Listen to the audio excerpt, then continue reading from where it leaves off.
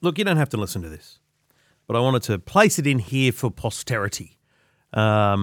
Today, as I record this, May the 11th, is the annual anniversary of my very first radio show doing technology. And I guess you would kind of say that that's the anniversary of me getting into this gig. While the format of that has changed, dramatically over the years.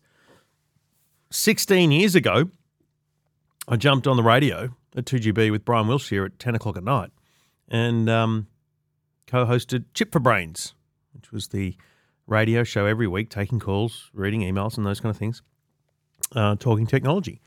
Now, I haven't listened to it in full, but I've flicked through bits of it, and it is remarkable because we talk about scams in the same way that we talk about them today.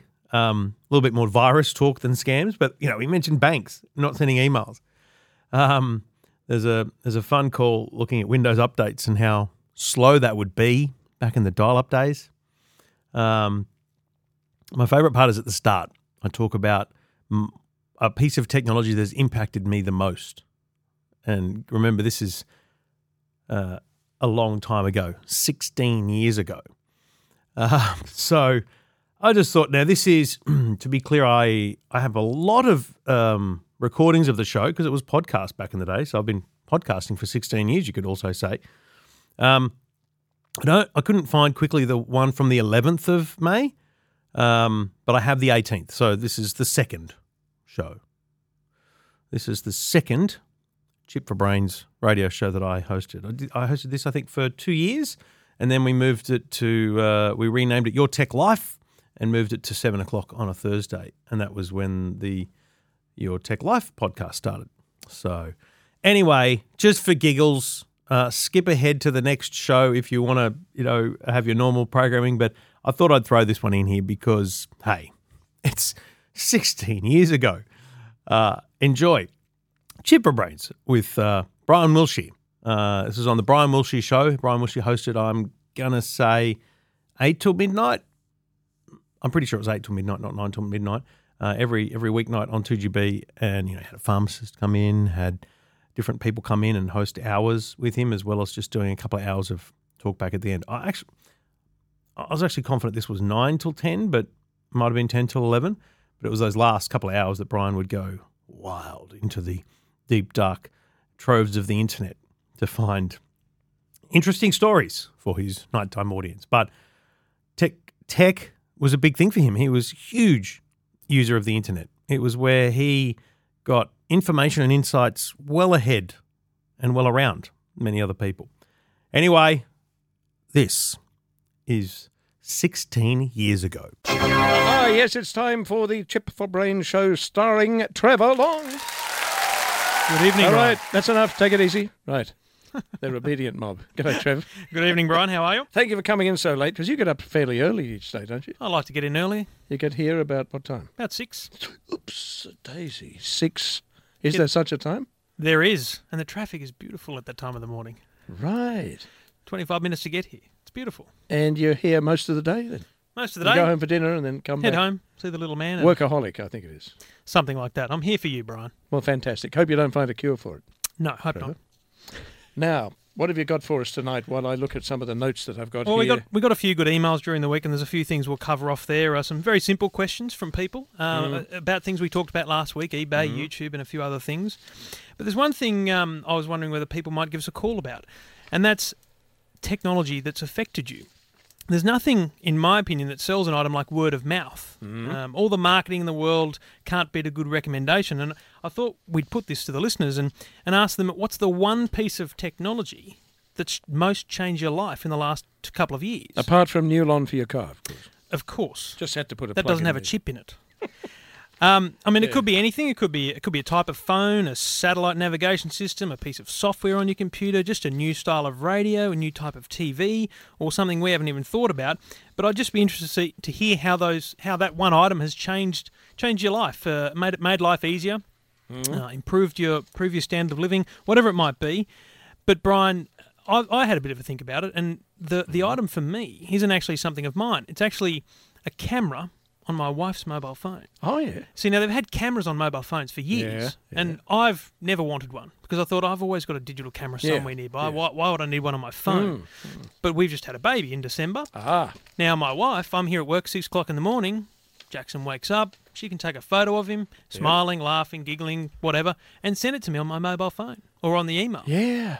How handy See, is that? that's changed the world for me. And most, if not all, the mobile phone cameras are the best cameras to use for babies because they don't hit them with a flash. You're not supposed to flash in the baby's eyes. True. For the newborn, apparently. There are plenty of the phones now coming out with flashes though, so it's a little different. But you know, it's just such a simple little thing, and it's really made a difference to me. And you know, it's not an expensive gadget. It's pretty much every mobile phone these days has got a camera in it, but most of us don't have them. A lot of people don't have a mobile phone with a camera in them, or they don't use it. What's it cost to send a picture then, roughly? The cost of an MMS message, which isn't so. An SMS message is a text message where I might send just words to you that says "Good evening, Brian. How are you?" That's 25 cents, and I think an MMS message is similar, if not maybe no more than double. Right. So that's an MMS message. What's that stand for? Multimedia message. Right. And the SMS? Don't know. Short messaging service. Short messaging service, right. At a guess. Pretty sure that's it, though. So, it's, I don't know, Brian, is there something you can think of the last couple of years? It's a tough one because a lot of us don't, and a lot of people... The PC. The personal computer. That's I didn't grow up with them. We didn't grow up with them. The whole generation knows nothing else. And you're ever evolving your PC too. You're always adding little pieces of software to it. You talked about that software program that allowed you to manipulate photos. To make them look like paintings. Make them look like paintings. Terrific. That's a great little thing. Once we get the PC and connect it to the net, we then have a portal whereby you can get so much good stuff and information at no extra cost. True. Never has so much been available for free. And there's also a lot of misinformation. So it's a fine line. You talk about something like Wikipedia. Have you ever used Wikipedia, Brian? Oh yes, a lot, yeah. Now a lot of people wouldn't have heard of it. But you can edit it so you don't know if that's right. If it's a professor that wrote it Wikipedia, or not. Wikipedia, wikipedia.com or .org actually. Yeah. What it is, it's an encyclopedia. There's millions and millions of items there. You can look up 2GB and it tells you all about 2GB. You can look up Andrew Johns and it'll tell you all about Andrew Johns, the footballer. But the problem with it is, any Joe Blow can read the article about Andrew Johns and edit it, and they can type whatever they like in there. Yeah. Now, most of the most high-profile items are monitored by people, and people watch them and fix them if people make mistakes. But the bottom line is, it's all user-generated content. Yeah. And so it's dangerous in that sense. So you've got to be careful of that sort of thing. You've got to be careful of your sources on the internet. There's no guarantees in life, but that's just sort of a word of warning, I suppose, to any information on the internet, not just Wikipedia. YouTube may be taking over the world, but Wikipedia and things like that are going to become resources for children in the future when they're doing school experiments. When you type something into Google, a lot of the time, the first search result is a Wikipedia result. Yeah. And that's because it's heavily featured, it's heavily linked, and it seems to be quite accurate. And how quickly, without the aid of television advertising or even radio advertising, how quickly did Google become a universal search engine? How quickly did YouTube become the go? That's and absolutely MySpace? right. Well, MySpace is a weird one. MySpace is a weird one. To be honest, I'm not a big MySpace user. I've barely looked at it. MySpace, MySpace. MySpace started as a place for musicians and people who are into music to log on, share their details, meet other people interested in the same sort of music and things like that. But it's become more recently a place for you to have your own little website.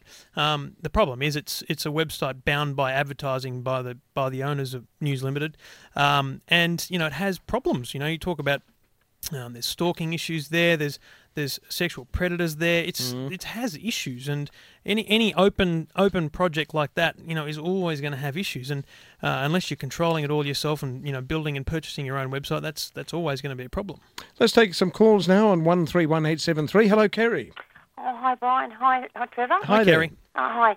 Well, a few years ago, I changed from one company to another, and I know you guys know what my internet company is, but the man that is my internet provider, or the company, he has managed to put a television screen on my computer, so that if I have a fault or something I really can't work out, I can give him a ring and he can click into his screen and he can work from my computer to his computer and he can fix it from his end.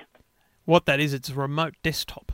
It's unbelievable. It's a great little thing for exactly that purpose, and that's what it was built for. Windows, or Microsoft built it into Windows, so that basically, if someone has a problem and they want my help, I can not only talk them over the phone and say, and that's a big problem with helping people over the phone, is trying to describe to them that thing you want them to click on. Click on the From button and click over here. What you can do now is I can connect to your computer. No, as long as I know certain details about your computer and certain passwords, you can't just openly connect to people's computers. He has the passwords. He knows what it is, and I don't even have to talk to him. I can see his arrow moving around, and he goes through the whole computer, fixes it like he did the other day, and he's really, really good. It's a bit of a funny thing to watch someone else using your computer when you're not even there. The mouse is moving around. Oh, my God, is it me or them?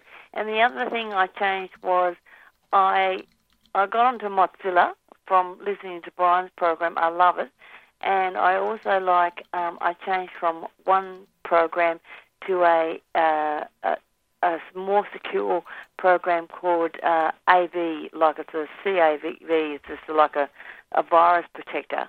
And I have a couple more put in. And it's just made my life so much easier. Yeah, well, there's some really complex virus protection programs out there.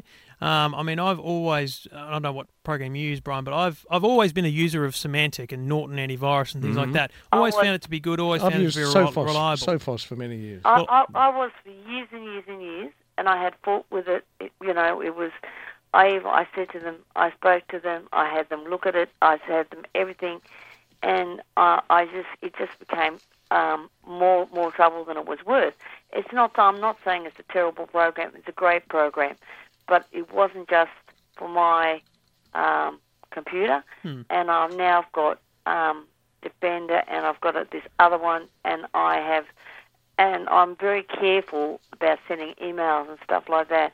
But this man, he's wonderful. I mean, he can even work on like sound, volume, everything for me, and he's the greatest guy in the world. Well, you're lucky to have someone to help you like that, I think, that's for sure. And the other thing I'd like to ask you, Trevor, one day, can you tell us how to write the shortest email in town?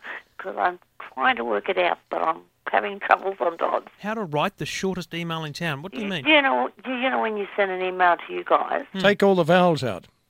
No, I'm only joking. No, that's what the kids do. I have enough trouble as it is. And I also... Well, don't talk about the weather. Don't ask how the kids are. No, I don't do any of that. Or who's married to whom. It's not like writing a letter from the good old days, is it, Brian? No, I short and simple.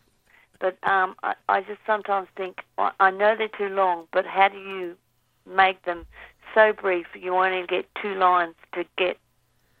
2 lines, that's a long email. 2 words is getting long for me.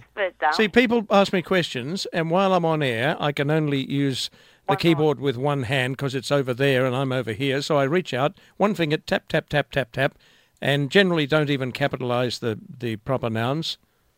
Capitalisation is dead in emails. Almost dead, yeah. Okay, I just learned something. And don't do everything in capitals because that means you're shouting. Oh, sorry. And that's that. No, I didn't say you were, but sometimes I get an email where everything is capitals. Well, sometimes my eyesight plays up, and I have a condition where my eyesight plays up, and I can't see actually what I'm writing, even with my blue lenses that I've had made. Well, you want that special thing that magnifies the screen. Yeah, I have. But Windows has that. Yeah, it's actually a feature in Windows. Yeah.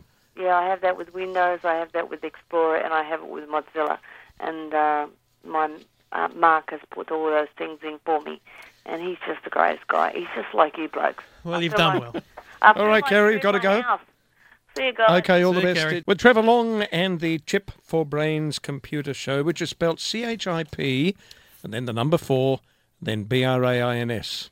Not F-O-R. Capital C and capital B if you really want to do it properly. Got to be right. Yeah, got to get it right. Done correctly. Now, Brian, I've given you a little note there on a keyboard. Yes. That's coming out late this year. And a date. Now, this is for people who've bought a keyboard recently. Keyboards are pretty standard things. They're either really basic or they've got some great little fun buttons and things around them. Microsoft have keyboards. And they're all made for little people yes. who touch type. Yeah. But there's a keyboard coming out at the end of this year which costs. Now, a normal keyboard might cost $20 or $30, or if it's one of those wireless $10, ones, yeah. it might be $100. Oh, even. yeah. This keyboard costs $1,500, Brian. $1,500. And do you know why? Russian design. Yeah, it's designed by an artist, basically. But each key, instead of having a letter printed on it, it has a little screen. So each key is like a mini TV, Yeah. little 48 pixels wide. User configurable. Exactly. So that if you're using a French keyboard, the layout's slightly different to an English one. So you just press a button and it changes the layout. And on the left-hand side of the keyboard, there's little shortcuts to your favourite programs, your email, your internet, your different programs, Word and all that. Good. And instead of just saying Word or email or being printed on it, it's got the actual icon, the same little coloured icon that you have on your desktop. $1,500, and they're only making 400 of them. So good luck. Oh. Right, designed in Russia. Yeah, an artist designed in Russia. Yeah. But anyway, I don't think it'll be available here. I want one that's configurable for the pressure that you put on, so you have to hit the key hard for it to work. Because sometimes I just miss a key and the wrong letter comes up. You need to shop around. Not user-friendly. There's a lot of keyboards out there, Brian. You need to shop around. Yeah. Now, something someone raised with me during the week was junk mail. Junk, spam, whatever you want to call it, junk mail. Now, I did some numbers today, Brian, on my email. I don't know how many junk mails or spam you get. But today, Thousands. Just today, on my 2GB email address, I received 309 emails. Of those, 132 of them were automatically marked as spam. 43% of my emails today were spam. They all went into my spam folder. 97 of them were legitimate work-based emails, and another 80 of them I deleted. So 25% of my emails today I deleted. Another 43% were automatically junk mail. But there's some really worrying emails going around.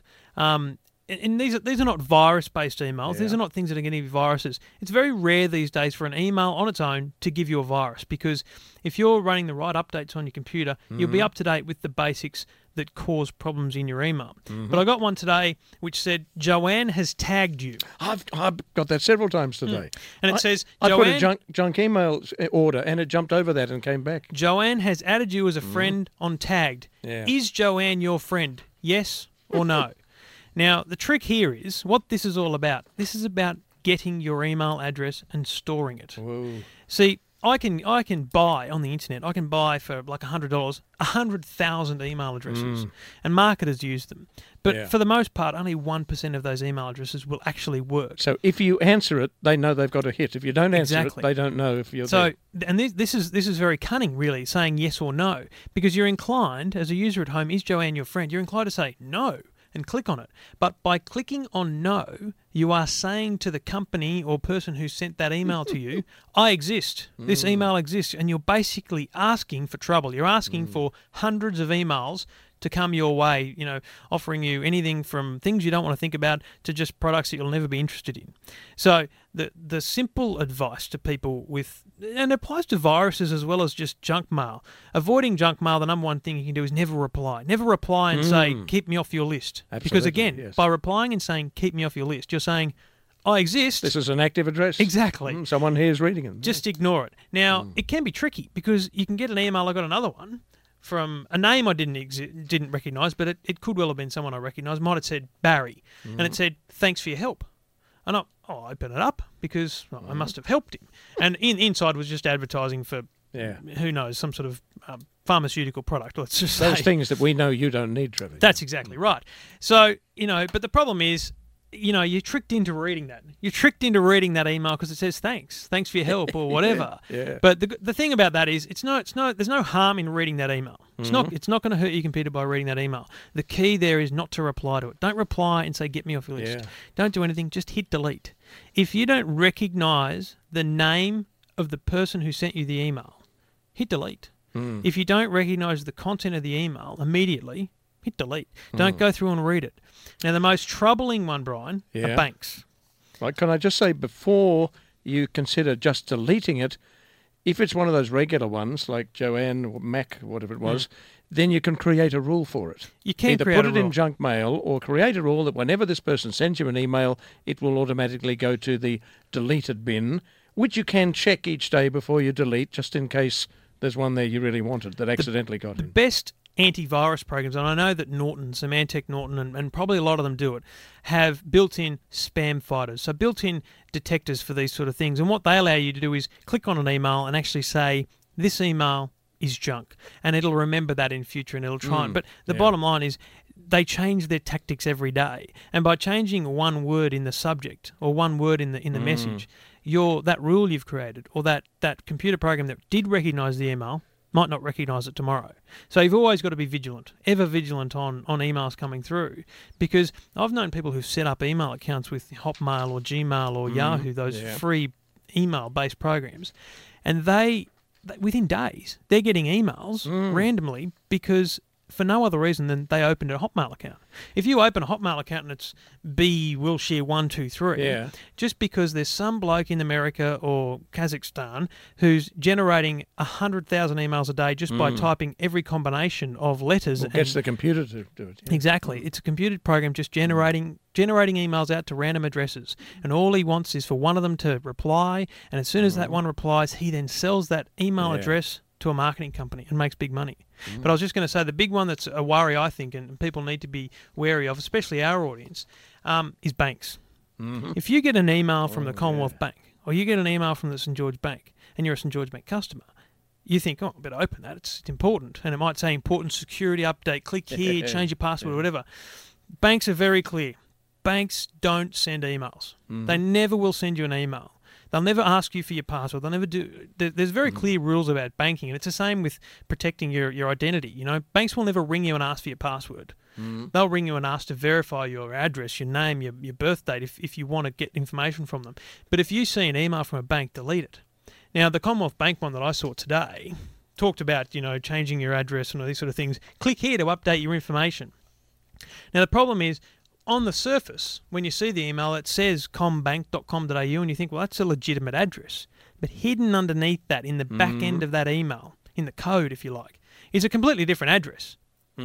So when you click on it, you're actually going somewhere completely different. And anyone can build a website that looks like the Commonwealth Bank website. Well, when you click on something, you could be opening a file, couldn't you? You could be. You don't know what you're clicking on. It could be an executable file. You don't know where you're going at the other end. Most computers will warn you about executable files and things, but you've got to be worried about where you're going to end up and what information you're going to put in. And I think it was Symantec that warned today of a Trojan that's coming in via a method that Microsoft uses to update your Windows, that one. And that's trouble. So how do you know if you're getting it or not? It's all you can do automatically, doesn't it? All you can do is continue to update your antivirus program. Now, I've got the one I use now is quite interesting. It sort of sits on my computer. I don't know about it. It's called NOD32, and I installed it. I paid for it, and I've really never heard from it since. I just know that it's updating itself every now and then, and it's all working well. It connects with mission control. Connecting once a day and updates, and that's what you need to do. Symantec or antivirus, McAfee, Trend, all the different ones that you might have on your computer.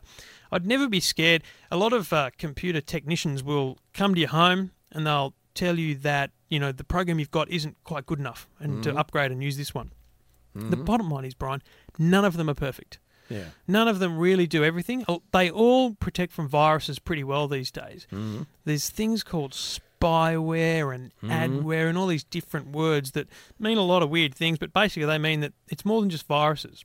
And if you've just opened up your computer, you've got it out of the box, you plugged it into the internet, if you don't have an antivirus, in 10 minutes, you'll have all Trojans and stuff running through the computer. Because when you connect to the internet, you become part of the internet. Okay, you're actually connected. There's a number associated to your computer, and there's computers out there that just search. They just search for vulnerable computers. So you've got to have something installed from the start. And the first thing you should do when you buy a new computer is to perform a Windows update.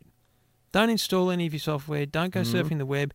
Turn it on, connect it to the internet, install your antivirus, and then do a Windows update. It's a very, very easy thing to do, and I recommend everyone does it at least once a week. It can be done automatically in the background, and most computers will be set to do it. But how do you know it's really working? How do you know it's really doing it? Just do it yourself. And all you need to do if you're using Windows, and most people are, is click Start, and then click Windows Update. And if it's not there in that first screen, click Start, and then Programs and Windows Update.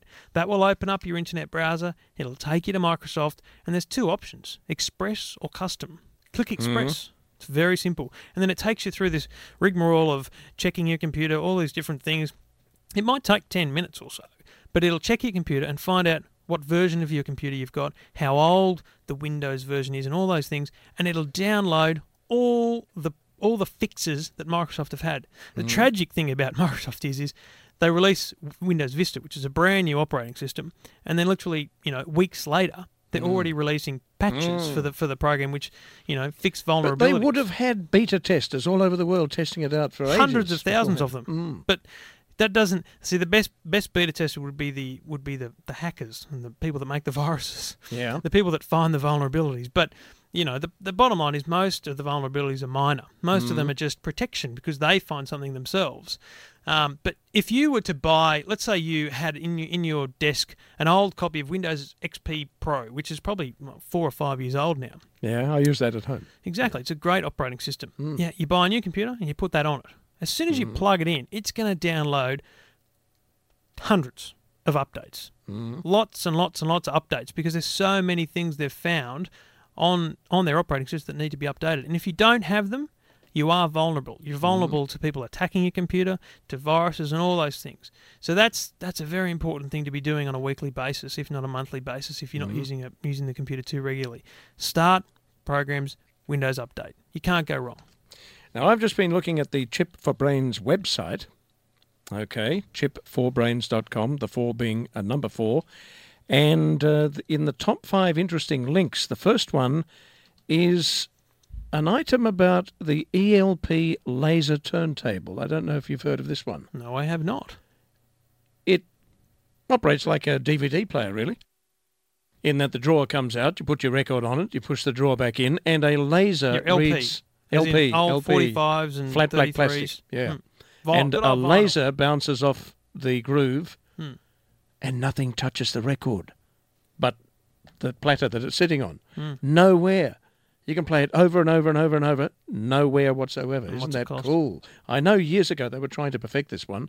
I'm trying to find the costs. Request more info. Here we go. Do you have to send an email to request more about it? You probably do. I would imagine it's a pretty expensive device because...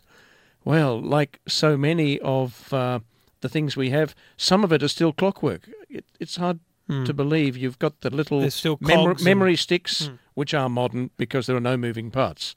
But when you've got something like a hard drive, it's only one step from Edison. It's something turning around with a bit of clockwork. That's right. And another bit of clockwork's got to drive the head to the right place. Moves to the laser to the trillionth of an right inch. part. Yes, sort of exactly. thing. Yeah. Well, it's I'm just looking at it now. That's a big unit. It's going to be sitting on your desk. Yeah. That'd be in the hundreds of dollars there, Brian. I don't know if you spent much time taking your LP I was just music gonna and say, putting it onto computer. That's what it'd be You perfect could spend for. all night cleaning up a track.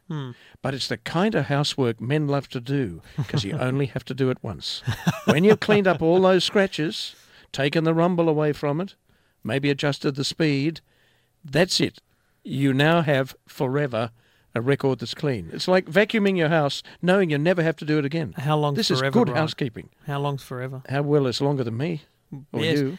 But That's all it has to do. That brings us to a very Was critical, as long as your grandkids will be very critical wondering what the thing, hell you were listening to this stuff for anyway. backups, Brian. Oh, backups, of course, yeah. See where you Back it once, up onto a hard once drive, you back it take up onto this a LP, CD-ROM, yeah. you put it into a computer file, and you might have hundreds of these files, and it could be 100 megabytes of data sitting on your hard drive. What are you going to do with it then? Because what if your computer crashes? What if you lose that hard drive? Gotta back everything up. Absolutely. I am the number one victim of not backing up. I have lost all of my music. I had 20 gig of music from my little iPod, and it was all sitting there. And you know what I did? I moved it onto an external hard drive. Now, an external hard drive is a very simple thing to explain. It's just a little box that sits beside your computer, which you can take and connect to any other computer at any time, and all the data is still intact. Now, I moved it all onto there. Problem is, the hard drive failed. And that was my only backup. So the backup failed, but the problem was I started using the backup as sort of the storage, and thinking that because it was an external hard drive and it was in safe keeping there, I'd start using that as the actual storage place. So if you're going to use an external hard drive for storage, back it up, unplug it. Don't use it as a normal hard drive. Don't use it as your active hard drive, because wear and tear on hard drives is what causes problems with them. You've got to put stuff on other media. You've got to. I mean, you were telling me the other day, Brian, about the National Film and Sound Archive backing things up to tape. They said use tape the only reliable DVDs method. are so easy to scratch. Well, I suggest you put stuff on a DVD, and DVD burning is not a hard thing to do. If you've got, everyone has a CD drive in their computer. The little press the button, out comes the CD. You put the CD in.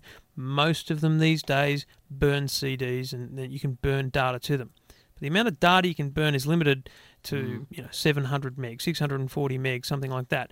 Now that's a lot of data. But in these days, when you're talking about gigabytes of data and the amount of music and photos that we all keep, you've really got to be burning to DVD. And you can take 4 gig onto a DVD, which is... Okay, how do I burn 24-bit music onto a DVD? I've asked a lot of experts this, Well, and no one can tell me.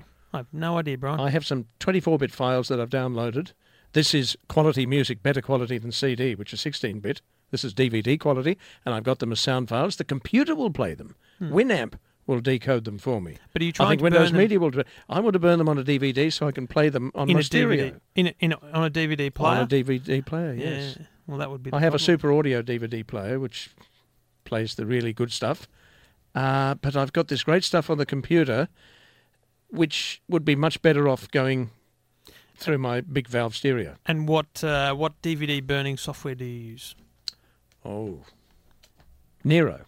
I was going to say Nero would be the best bet. In my book has some pretty good. But I've tried to burn videos to DVD, and I often get problems where the audio and video are out of sync, or it fails halfway through. It's still a hard process burning actual video and actual audio to a DVD to be played on a DVD device. To burn data, and the difference there is basically that data is just computer files.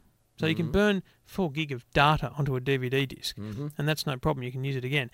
But to use a DVD disc as a video or an audio disc, an audio piece to put in your stereo, that's a much harder thing to do. So, you probably got to look for more high-end software. Nero's a common use piece of software, so you probably need to find something a little higher end, and that might be you might have to scour the internet for that. Can you guess why those people don't put the price of their laser turntable in their website? I'm tipping it's in the thousands. Because I'm looking at smartdev.com, who have a problem with the factory. They love the device, but they don't want to deal with the factory anymore. ELP, that's the company, has a new program called the Free Audition System that will cost you between $4,950 and $6,650 US as a security deposit. So you can just, your eyes bleed as you try to imagine what the final cost of this deal will be. What we will be seeing in the future is people who have companies that buy these devices, sort of 1 per 100 suburbs maybe, and then they will do the real service. We'll put your LPs onto a computer. Exactly. The lasers can be adjusted to bounce off part of the groove that's never had the needle touching it, meaning virgin record, even if you played it many times. Because the needle doesn't wear all the groove. There'd definitely be a market for it. Oh, look, there will be. Cleaning up a record is a laborious process, and it's not it's not something I've ever even tried, because I know that I won't have the patience for it. But I've got a big box of 45s and 33s at home, which I'd love to have on my computer. But and I could easily buy a turntable from Dick Smith or Tandy or wherever, and there'd be no problems. You can get turntables now that plug directly into your computer, and I love that. But to have to cut them up and clean them up, I'm sure this laser thing would actually cut them and clean them. That'd be unbelievable. Well, yeah, there'd be less mucking around. It would be quicker. Well, because it'd automatically delineate between the tracks, and they'd come up as files on your computer as tracks. It's for someone who's just spent $70,000 on a projector TV, and they've still got a lot of money left over from winning several lotteries. I was just going to say, that's some serious disposable income. Need to dispose of some income.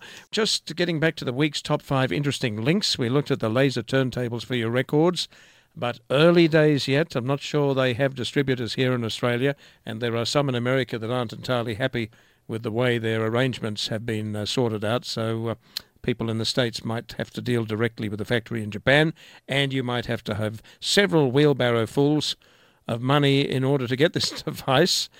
Let's see, there's a free legal download site for music, all of this at chipforbrains.com. There's some history involving a John Mosby. Now, that's got me. I wasn't brilliant at history, but John Mosby's Revenge? I've got nothing. What on earth does that mean? Why should we be telling people about history? All right. There's an art section, design your own cards, and more history, Napoleon's bookshop. I didn't know he had a bookshop. Boy, he was an all-rounder, wasn't I he? didn't know Michael's so interested in history. Oh, he's interested in history of warfare in particular. I'll tell you about history of warfare Yeah. before you finish. Yeah. Someone last week rang in and suggested a website to us, Australians at war.com.au. And it's based around an ABC TV show, but it's a defence and veterans affairs funded venture. Yeah. And it's a website where you can go to begin a sort of family tree. I tried to have a go, but I don't know enough details, and it's a bit embarrassing. But I don't know things like my grandfather's birth date and things like that. But you can just start off. You can start off by just talking about the basics of a person in your family who you know their service history, and basically around that they find links and they'll build a tree of the service history of your family. Now there was one part on there, and it was a little 20-question quiz, covering everything from World War I to Vietnam. And I've got to be honest, I failed dismally. And that made me think twice, and made me think I'm going to have a better look at this site and a better reading of the history there, because there were some simple questions there I just guessed at. So it's a good little site, australiansatwar.com.au, and take the little quiz and see how you go. Of the 20 questions, see how many you get right. I got 11, so only just Remember, passed. on the average, 1 in 8 of your great-grandchildren will remember your name. Really? There you go. The great-grandchildren. 1 in 8 if you have 8. Well, there you go. I've Only got one no in idea eight, what my remember, so there you go. great-grandfather's name was, so All that's right, easy. so don't carve your initials into the desk just because of that. And Trevor, here's that item that came up bounced from the Drudge Report, as a matter of fact. About 100,000 users have been infected with malware that's piggybacked on Windows updates, according to a report from Symantec, the security research firm. A Trojan, which began circulating in March via spammed email, used an interesting technique to download malicious files. Its method of attack was by way of a Windows component, also known as a background intelligent transfer service, bits, to download the file. So That it's goes back to the key. sneaky stuff. Don't Yeah. open an attachment. If you don't know the email, delete it. If you're worried about the email, don't open the attachment, because one of the biggest places they hide viruses in is in files that look like screensavers or PowerPoint presentations or zip files. So they'll send you a zip file and you'll think, oh, it's an image or something in there. So you'll open up the zip file and you'll open what's inside the zip file and you'll think, oh, I'll open that and it'll be a fun little game or whatever, and bingo, you've got yourself a virus. And a lot of times viruses, you don't know about them. You don't know, you wouldn't know that something is doing that to your computer unless you've got the latest security updates. And that's why you've got to do that every week. You've got to update things every week. Talking about technology, there's a new airport security system being used in Amsterdam now that sees through the clothes of the passengers who wish to board the plane. I've seen that for a while now. But yeah. it doesn't give them an X-ray, which is no good for you. It uses radio waves. Oh. Good old wireless. Good old wireless. And it sort of bounces them through the person, and they will bounce off of the pistol any So solid, it'll show up solid all object those that solid they're carrying. objects. Very interesting. So watch out for bamboo weapons. They don't show up on metal detectors. And bamboo can be sharpened, as you know. Is that a common thing? So watch out for that. Not out my way, but you never know. Something that We need bamboo detectors. we mentioned last week. We mentioned eBay a little bit, and there's two follow-ups from that. We got an email from someone letting us know, because I mentioned that I thought there should be a garage sale website, a place you can go to There is. just list your things, yeah. and there is a website called The Trove, TheTrove, thetrove.com.au. And that apparently allows you to go there and list your own products for free, and you don't have to pay for your listings. You don't pay a commission or anything of those sorts of things. I will say, though, it's run by another website called dealsdirect.com.au, which is Yep. a I've similar seen sort that. of Yeah. auction-y I site. haven't bought anything yet, but it's fascinating to browse. It basically, they want you to sign when you sell something or when you buy something. You need to sign up to their newsletter. So basically, they're going to send you updates every week or so about what's happening on Deals Direct and try and entice you to buy things from there, which is fine if you want to take advantage of a free service like thetrove.com.au. But someone last week, and if you have a question like this, just send us an email on the 2GB website. There's a link to Brian or to Chip for Brains. If you've got a question, just shoot it in. We'll follow it up. Someone made a very simple point. How do you keep track of the bids on eBay when someone outbids you. Yeah. Now, Brian, you're not a big eBay Never user. done an eBay. I think no. you need to get into it. But what happens is you're a registered user. So I've joined eBay. I've made a username up. They've got my email address. And I go in and I say, well, I want to bid. The current bid for this particular item is $23. So I say, well, I want to bid $24. Well, see, eBay's very smart now. It actually lets you place a maximum bid. So I can say my maximum bid is $50. It's the most I want to pay for that thing. Yes. And so what happens is you'll give you the $24 They notify bid. you if someone tops it. They'll put your first bid in at $24, and then if someone else has put their maximum bid in at $30, they'll go to $25, and it'll sort of automatically do the bidding up until $30. That's neat. And they'll give you the $31 bid. Now it's very cunning because in essence what they're doing is they're automatically inflating the prices because I don't want to go back every 5 minutes and check the bid. So I'm automatically saying, tell you what, take it up to $50. And we'll go from there. So this is good for the seller, really. Exactly. Yeah. Now, what happens is exactly that. You get an email. So if you had the highest bid and someone outbid you, you get an email. And that tells you someone's outbid you. You can go back in and make another bid. But the number one thing to do is you've got to be there at the very end. You've got to be there for the last minute of bidding because if it's a good item, someone else will be there. I've bid for a couple of things in the last month or so. I've had the last bid in the last 10 seconds of the auction and only just won it. So you've got to be very careful because that's the key is to be there at the last minute.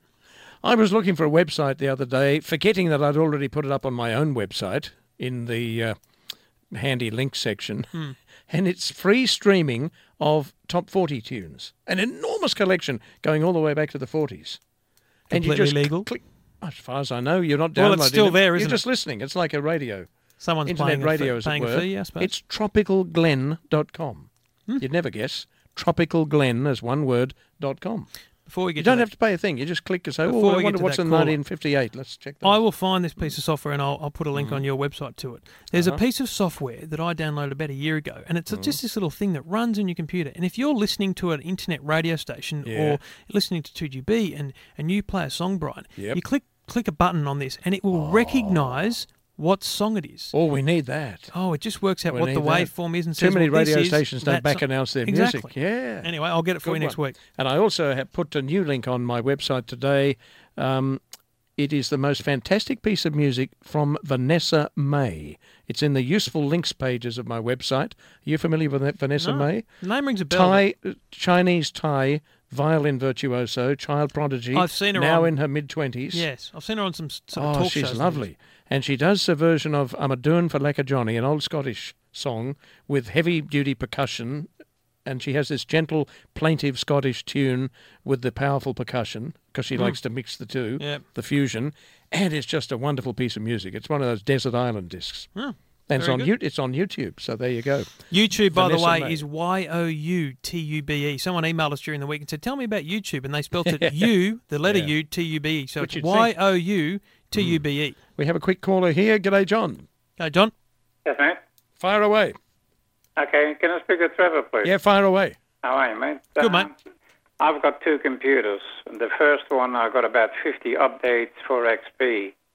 I use a slow modem. Right. I just installed the new XP on a second computer. Yep. Can I utilize those 50 updates and transfer them into the new computer without having to download them, as it takes quite a while to initialize and download? There is a way to do it. Off the top of my head, I don't know what it is. Now, all the Windows updates, unless you've deleted them, because when you can actually set to delete all those things because they do take up a lot of I can space. see about 50. They've got a funny sort of a title on them. Now, what I'll do is I'll get your details off air and I will email you and we'll talk about it next week. Oh, great. But what it is, there's a section in your computer in the Windows folder where all of those are kept. Yes, And what I you can see do that, is you can actually burn them onto a CD, Yes. so that once you've installed Windows, in Yes. fact you can burn all the Windows into one, so that it actually is the latest version. So yeah, it's a lot. I see what you're saying. So basically, what John's done is he's spent a lot of time downloading all those updates I talked about for security and things on one computer, and now you don't want to actually have to go and redo it all over again with Windows on another computer because it'll take forever. Could take hours with That's with exactly, a slow speed. So you've got those updates sitting on your computer. You want to work out how to install them. It's a very good question, and I will get you the answer, and we'll probably put it on the website so that everyone can do it.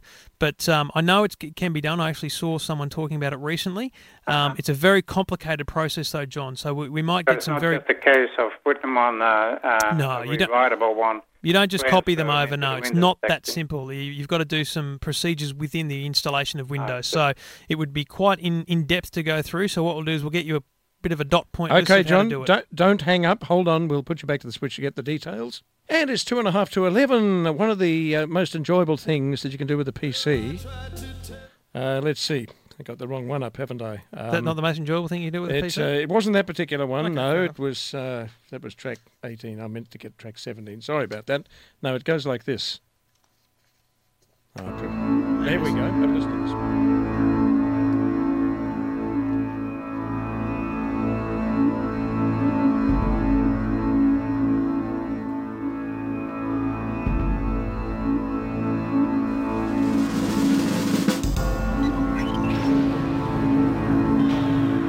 Actually, the overture goes on for a while. I should have started it halfway through to give you a better idea. So is it something what you've it's all created about. from scratch? Something created, yeah, with acid loops. Acid loops, yeah.